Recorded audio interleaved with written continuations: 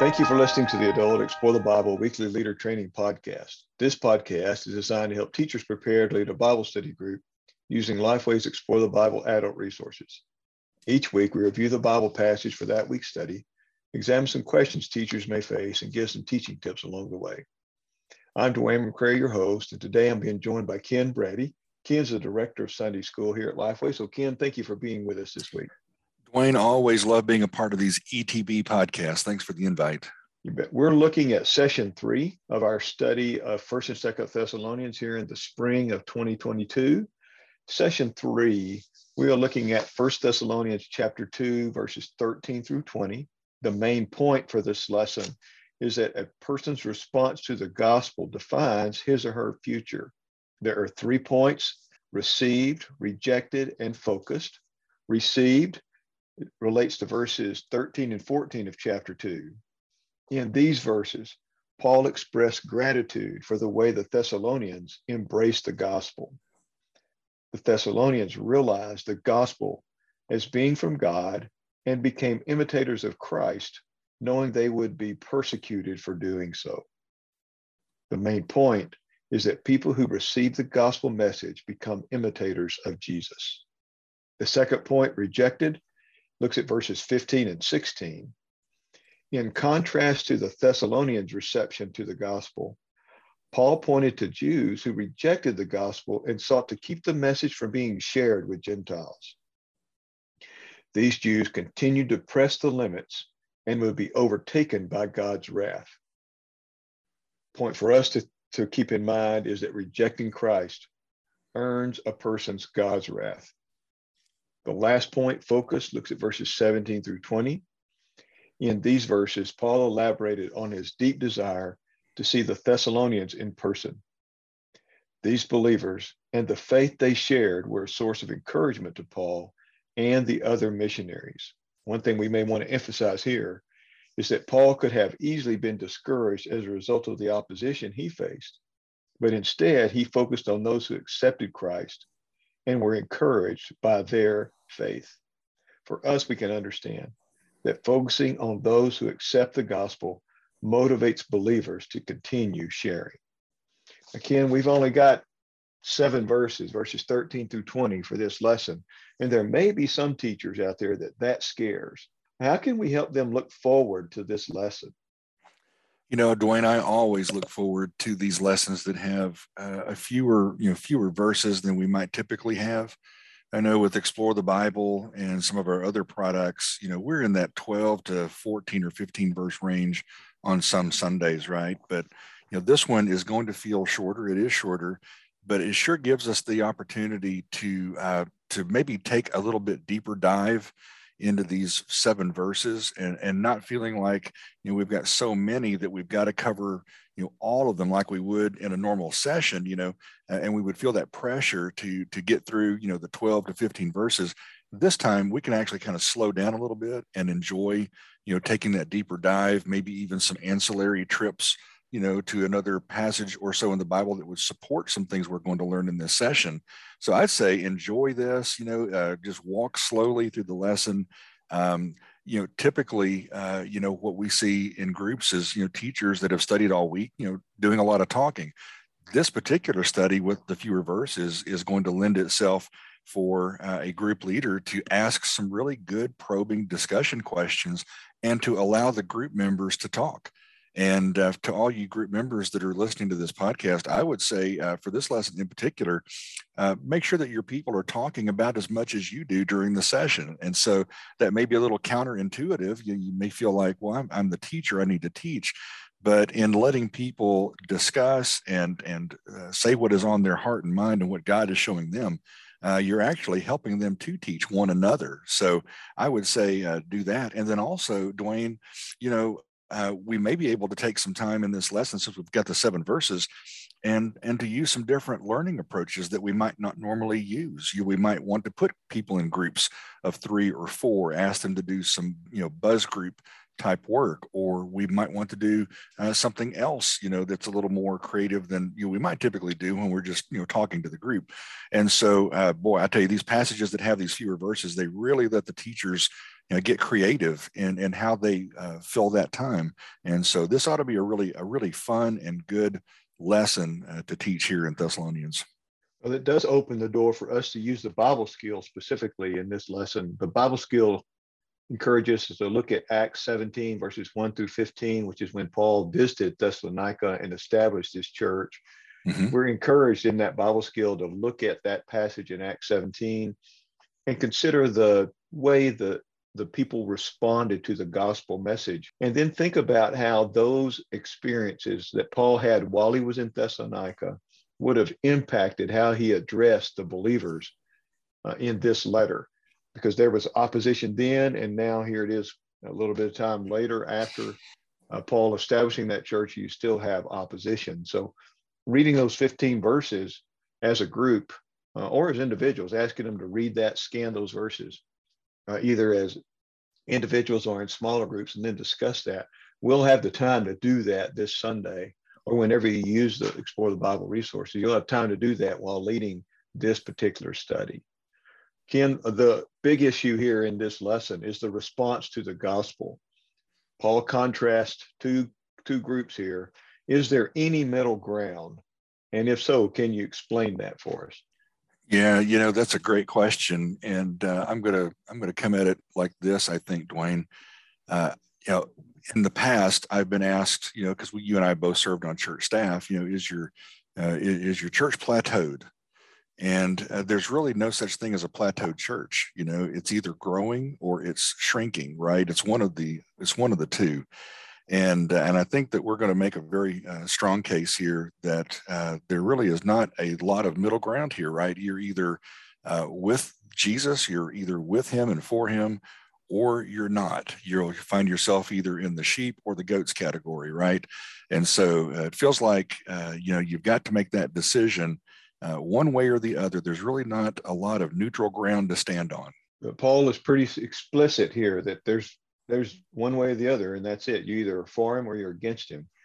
He also goes on to that people who reject Jesus become antagonistic. So a question that may come up is does rejection of Jesus always lead to being an antagonist? Yeah, you can see here in the passage. Obviously, there are opponents that Paul has in mind, but it does not always lead to an antagonistic relationship. There are times, Dwayne, I know when you or I and probably those that are listening have shared the gospel with someone, and they heard it and they considered it and they rejected it and they just moved on. And there was no antagonism, towards you or I or one of our listeners. But there may be some cases, where the gospel was shared and it just it set the other person off. It didn't, for whatever reason, it enraged them. They got angry, and maybe, there was some antagonism. But it doesn't always have to lead to that. A lot of folks will just hear the message and then they'll just choose not to believe and they'll go on about their life. And one thing we want to be careful when we're teaching this lesson is remember that even though Paul pointed out that the Jews were the ones who were persecuting the Christians here in Thessalonica and in Judea, those are reflections of his experience. And we need to keep in mind that all Christ-rejecting persecutors will face a similar end. So it doesn't matter what race or ethnic heritage or whatever they may be, if they reject Christ, and persecute the people because of that, then they fall under the same category as what Paul is talking about in this passage. Ken, let me ask this question. We see this church being persecuted. We see Paul being persecuted. What principles for facing persecution are seen in this passage? Yeah, I think you've got several here in this First Thessalonians 2 passage, Dwayne. And one of the things that I noticed as I was reading through is that Paul makes this statement in verse 13 that the word of God works in believers very powerfully. I think he's chosen the word effectively here.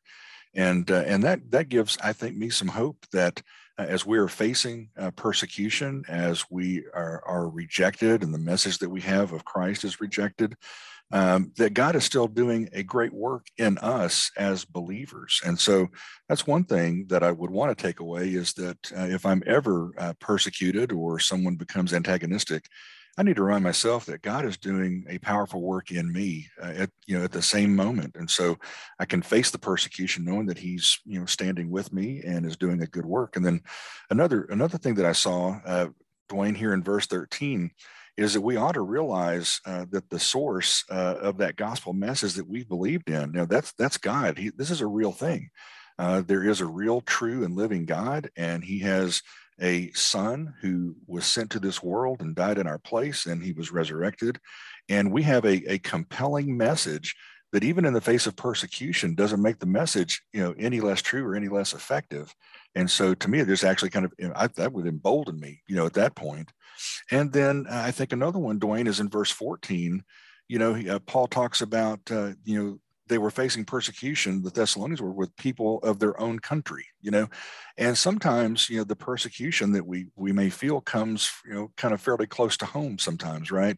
And so, it could be that, today we may be ridiculed or thought, less of by people in our own family, because we're practicing believers, or maybe we have friends that we've lost because we've chosen to live for Christ, and they have turned their back on us because of that. Or maybe it's some workmates, maybe we've stood up for something right in the workplace, and that caused some discomfort, in our office setting or the workplace, and our workmates, don't treat us exactly like they used to. And so I think we need to remind ourselves that sometimes the opposition comes from, people close to us, and just be ready for that, and kind of almost expect that.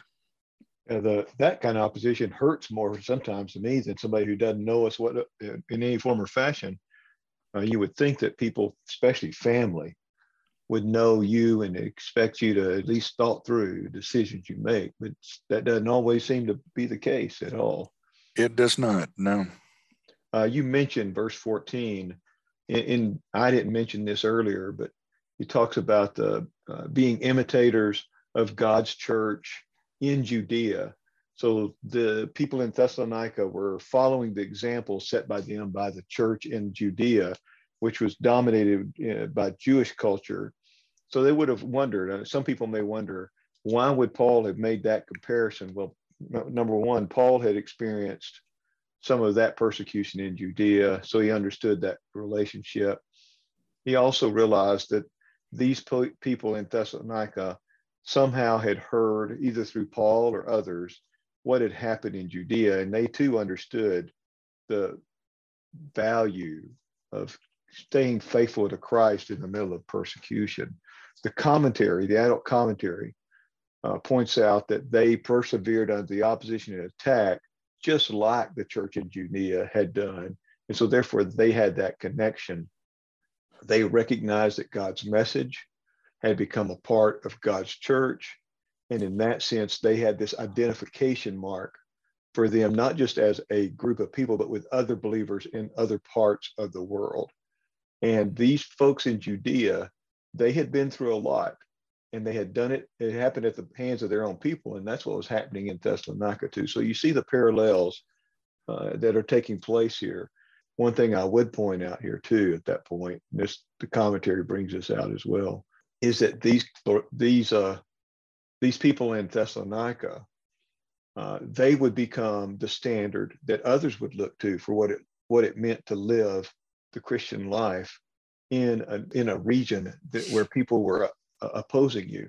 So they follow the example of the churches in Judea, and others are going to follow their example, which reminds us that we are following the example of someone, but there'll be someone else that will follow our example, and they will grow because of our example, just like we're growing because of someone else's example.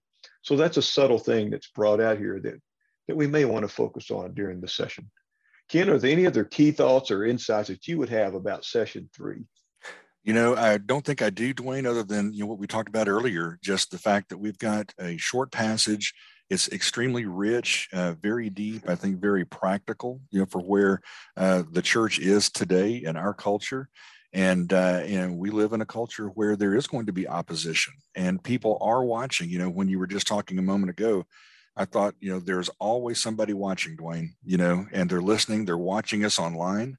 They're watching how we respond in social media. They are watching how we engage with family members and the stories that we tell about that. So important, that we respond well, and knowing that that there is and this invisible war that's taking place all around us, and so the battle rages, and we're a part of it, and we need to be very careful how we live. So such a practical lesson to this coming week. Ken, thank you for being with us today. Let me encourage our listeners out there to take a look at the blog post found on goexplorethebible.com/blog. Every Thursday, a new post is added. These posts will help you better understand Explore the Bible resources and the ideas behind these resources. Once again, that's goexplorethebible.com/blog. Thank you again for listening to us today, and we hope you will encourage other teachers to tune in next week as we look at session number 4. And in session 4, we'll be looking at 1 Thessalonians chapter 3, verses 4 through 13. And the main point there is seeing changed lives makes sharing the gospel worth the effort.